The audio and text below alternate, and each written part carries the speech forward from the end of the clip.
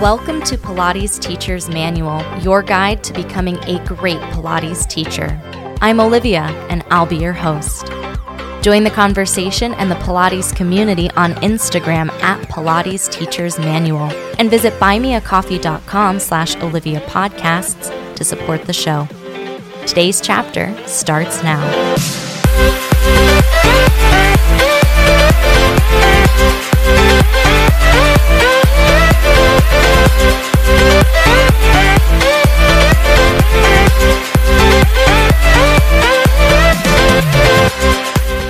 Hello, everybody. Welcome back to the podcast.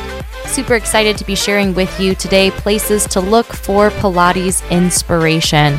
So there's lots of ways to get inspiration for both your virtual classes if you're teaching virtually, for your in-person classes if studios are open and you're able to teach in person, and also just inspiration for yourself as a person who teaches Pilates, but also someone who likely does Pilates.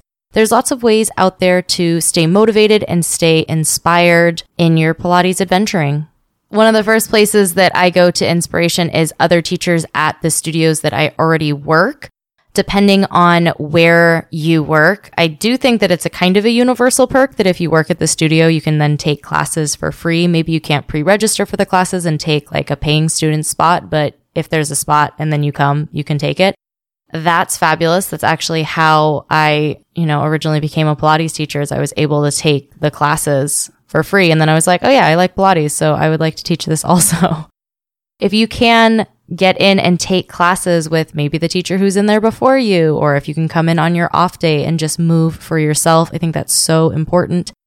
Learning from the other teachers that you teach with is a really close to home way to incorporate new exercises into your repertoire, because these are people that you can also talk to and you can chat with about why they chose to do exercises or where they were inspired. So I think that's a good place to start, really close to home. Because we have the internet, Instagram and Facebook are great places to turn to inspiration. Instagram, because we can search things through hashtags. If you have teachers that you love taking classes from, you can follow them on Instagram, see what they are following as well, so that their network can also become your network. That's a really great way to expand the things that you get to see and engage with. There's a lot of Pilates groups on Facebook. I'm in a couple of them actually, but not so many. They are a way to connect with your community. And maybe if maybe you have your own page on Facebook for your Pilates work, or maybe you have a group that is about Pilates or your Pilates work, that's a really great way to share ideas.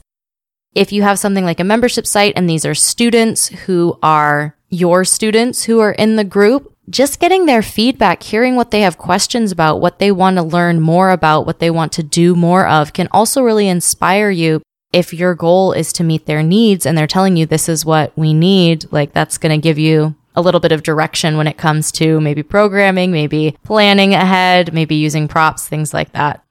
YouTube is a fantastic resource. So many excellent Pilates teachers are on YouTube. Try to follow teachers who you want to learn more from and kind of cast a narrow net, if that makes sense, so that what you're watching is really useful.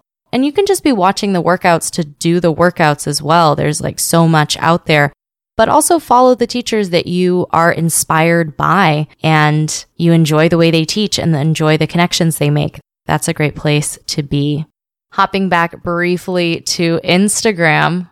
This past week, I participated in Leslie Logan's 100 with Me challenge, where we did the same 100 hundreds workout every day for 6 days, and then posted our practice journal and what connections we were making with the exercises, what progress we were seeing, what challenges we were facing, and we were able to do that as a community.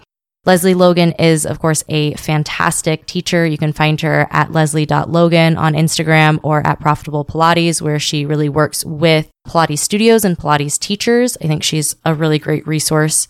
And the challenge was so fun because you can really get inspiration from these sort of challenges. As like silly as it seems, you really get to connect with people. Like connection on social media is real. I just saw that on Danica's Instagram at Pilates804. you really are able to make connections with your students and then with other teachers if it's something like, this challenge that I just participated in. Pilates Anytime is a really great resource. It is a paid one, so that may or may not deter you from participating in it. But there are so many great classes, so many great workshops, and Pilates Anytime especially is a way for you to learn from a lot of master trainers from a lot of different schools. So if you want to take class with Rael, with Brett Howard, with Maria Earle, with Marimba Gold Watts, with Erica Quest, these are all people who you could probably track down in their various sites as well, but you can take classes with them all in one place. The workshops especially are really great because as a virtual offering, you can do them on your schedule, you can do them at your time, and you can take them on the go, and that's really cool. Pilates Anytime is definitely a place where I'll find a teacher that I like maybe Meredith Rogers or maybe Benjamin Dagenhart. I'll watch one of their classes, do one of their classes, and then try to incorporate what I learned from that class into my classes during that week. It could also be worth if there is a teacher that you love, whether it's, Jessica Vallant or Leslie Logan or Benjamin Dagenhart has 360 Pilates, where they have their own membership site. And if this is a teacher that you really vibe with, whether or not you've met them in person, if you enjoy the way that they teach, it may be worth putting your money where your mouth is and supporting their membership site so that you have access to them a little bit more and then to their materials a lot more. If you're looking at your Pilates teaching as a really serious career investment, putting your money and supporting the people whose work you already feel passionate about can be a really great way to support the Pilates community. The same way you would want students or other teachers that are passionate about your work to invest in your work as well. And it's an investment in your career and in yourself. We're not all doing Pilates alone. We really are engaging with the method together. And so when someone has a great idea, we want to share that great idea both with other teachers, if that's your game, or definitely with your students, is definitely all of our games. Coming up after the break, I'm going to talk about another awesome resource for Pilates programming and Pilates inspiration, and that's Pilates Style Magazine. That's coming up next.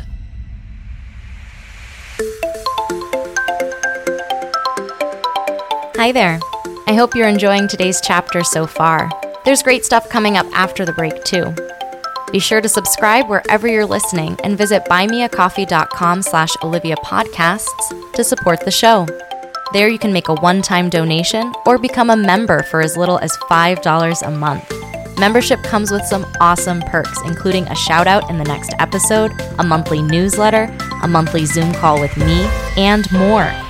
You can also visit links.oliviabioni.com/affiliates to check out some sweet deals on products I use and love. Now back to the show.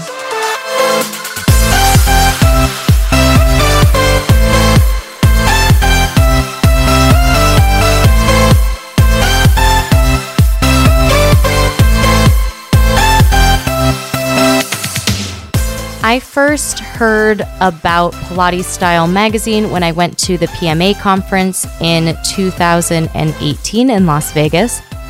In our goodie bag for attending the conference was a copy of the issue of Pilates Style. I don't think that I knew that there were Pilates magazines. I knew there were a ton of yoga magazines and a ton of cooking and lifestyle magazines, but I hadn't really seen a Pilates magazine, nor had I really been in the market for magazines. I really enjoyed that issue, but I don't know. I just didn't subscribe to it. I was really new as a teacher. I was in my first year of teaching and there was a lot going on. So I didn't subscribe to it and it kind of fell out of my mind for a long while. And when I was putting my business together in January and filing for my LLC, I, for some reason, thought about Pilates Style Magazine and I ended up subscribing to it right then. Pilates Style Magazine is a bi-monthly publication, so you're getting it once every 2 months. It comes in a paper version and a digital version, and then a paper and digital version, if that's what you're into. I really like it because social media and Facebook and YouTube and anything where we're curating our content, it can become a little bit of an echo chamber, and you don't always get new things in your little echo chamber if everyone's already, doing the same things, right? So I really like Pilates Style Magazine because even though it happens slower than social media, right? Once every 2 months, it's introduced me to a lot of fantastic teachers and a lot of fantastic goings on in the Pilates world that either didn't touch my corner of the universe or weren't even on my radar as things that were going on. There are more in-depth articles in the magazine, as well as portraits of teachers, both very well-known teachers and teachers that you may not know. Lots of familiar faces. Several teachers who have been interviewed on this podcast appear in Pilates Style Magazine. And also new people, like I said, that you may not have heard of that you really should follow and you should pay attention to that are doing really incredible stuff in the Pilates world. So I love it for the teacher spotlights. You may also love the question and answer sessions. They have, Q&A with really experienced teachers like Catherine Ross Nash. I like that the magazine isn't shying away from difficult conversations about racism in the Pilates industry, about sexual harassment in the Pilates industry, and really talking about the effects of discrimination and combating discrimination in a lot of ways. I appreciate that the magazine offers perspectives that maybe I haven't thought of or maybe aren't my experience. And so anytime that I can see from another perspective, that's going to make me a better teacher. At least that's my reasoning. I also really love a bit that they do where they talk about Pilates for another activity, whether it's painting or water skiing or bowling, or this issue that just came out was Pilates and self-defense. And I think that, especially when we talk about Pilates as a functional movement, the fact that you can see these crossovers into lots of different things is really useful in terms of connecting with your students and also connecting Pilates with the other things that you love to do. One last thing I'm going to share about this particular episode of Pilates Style is they did a feature of a new book that just came out, and it's definitely the next book on my Pilates reading list, about the history of Carola Trier, who's the first woman to own a Pilates studio. And that's already amazing.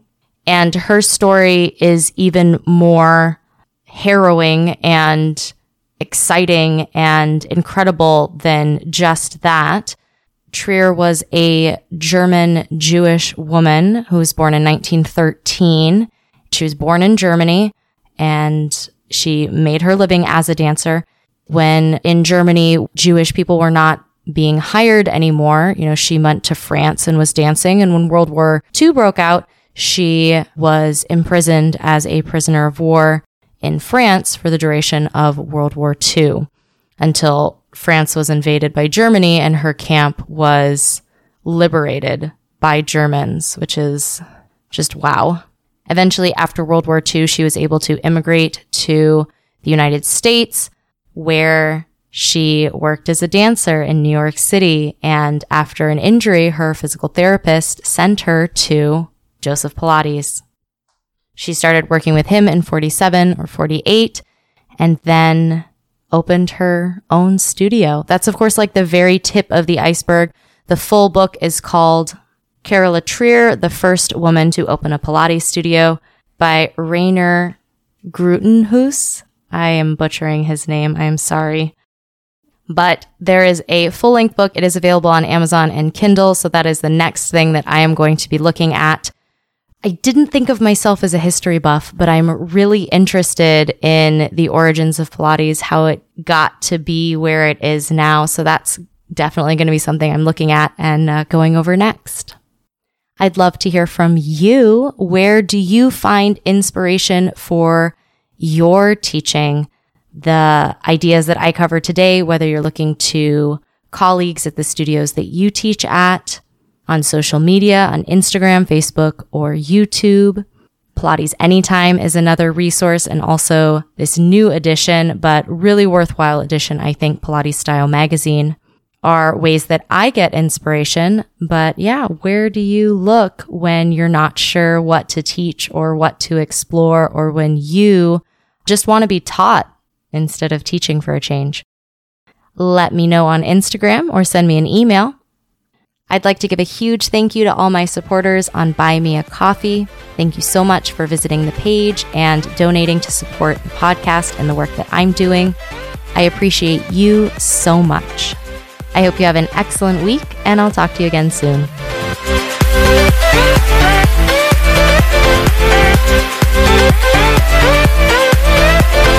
Thanks for listening to this week's chapter of Pilates Teacher's Manual, your guide to becoming a great Pilates teacher. Check out the podcast Instagram at Pilates Teacher's Manual, and be sure to subscribe wherever you listen. For more Pilates goodness, check out my other podcast, Pilates Student's Manual, available everywhere you listen to podcasts. The adventure continues. Until next time.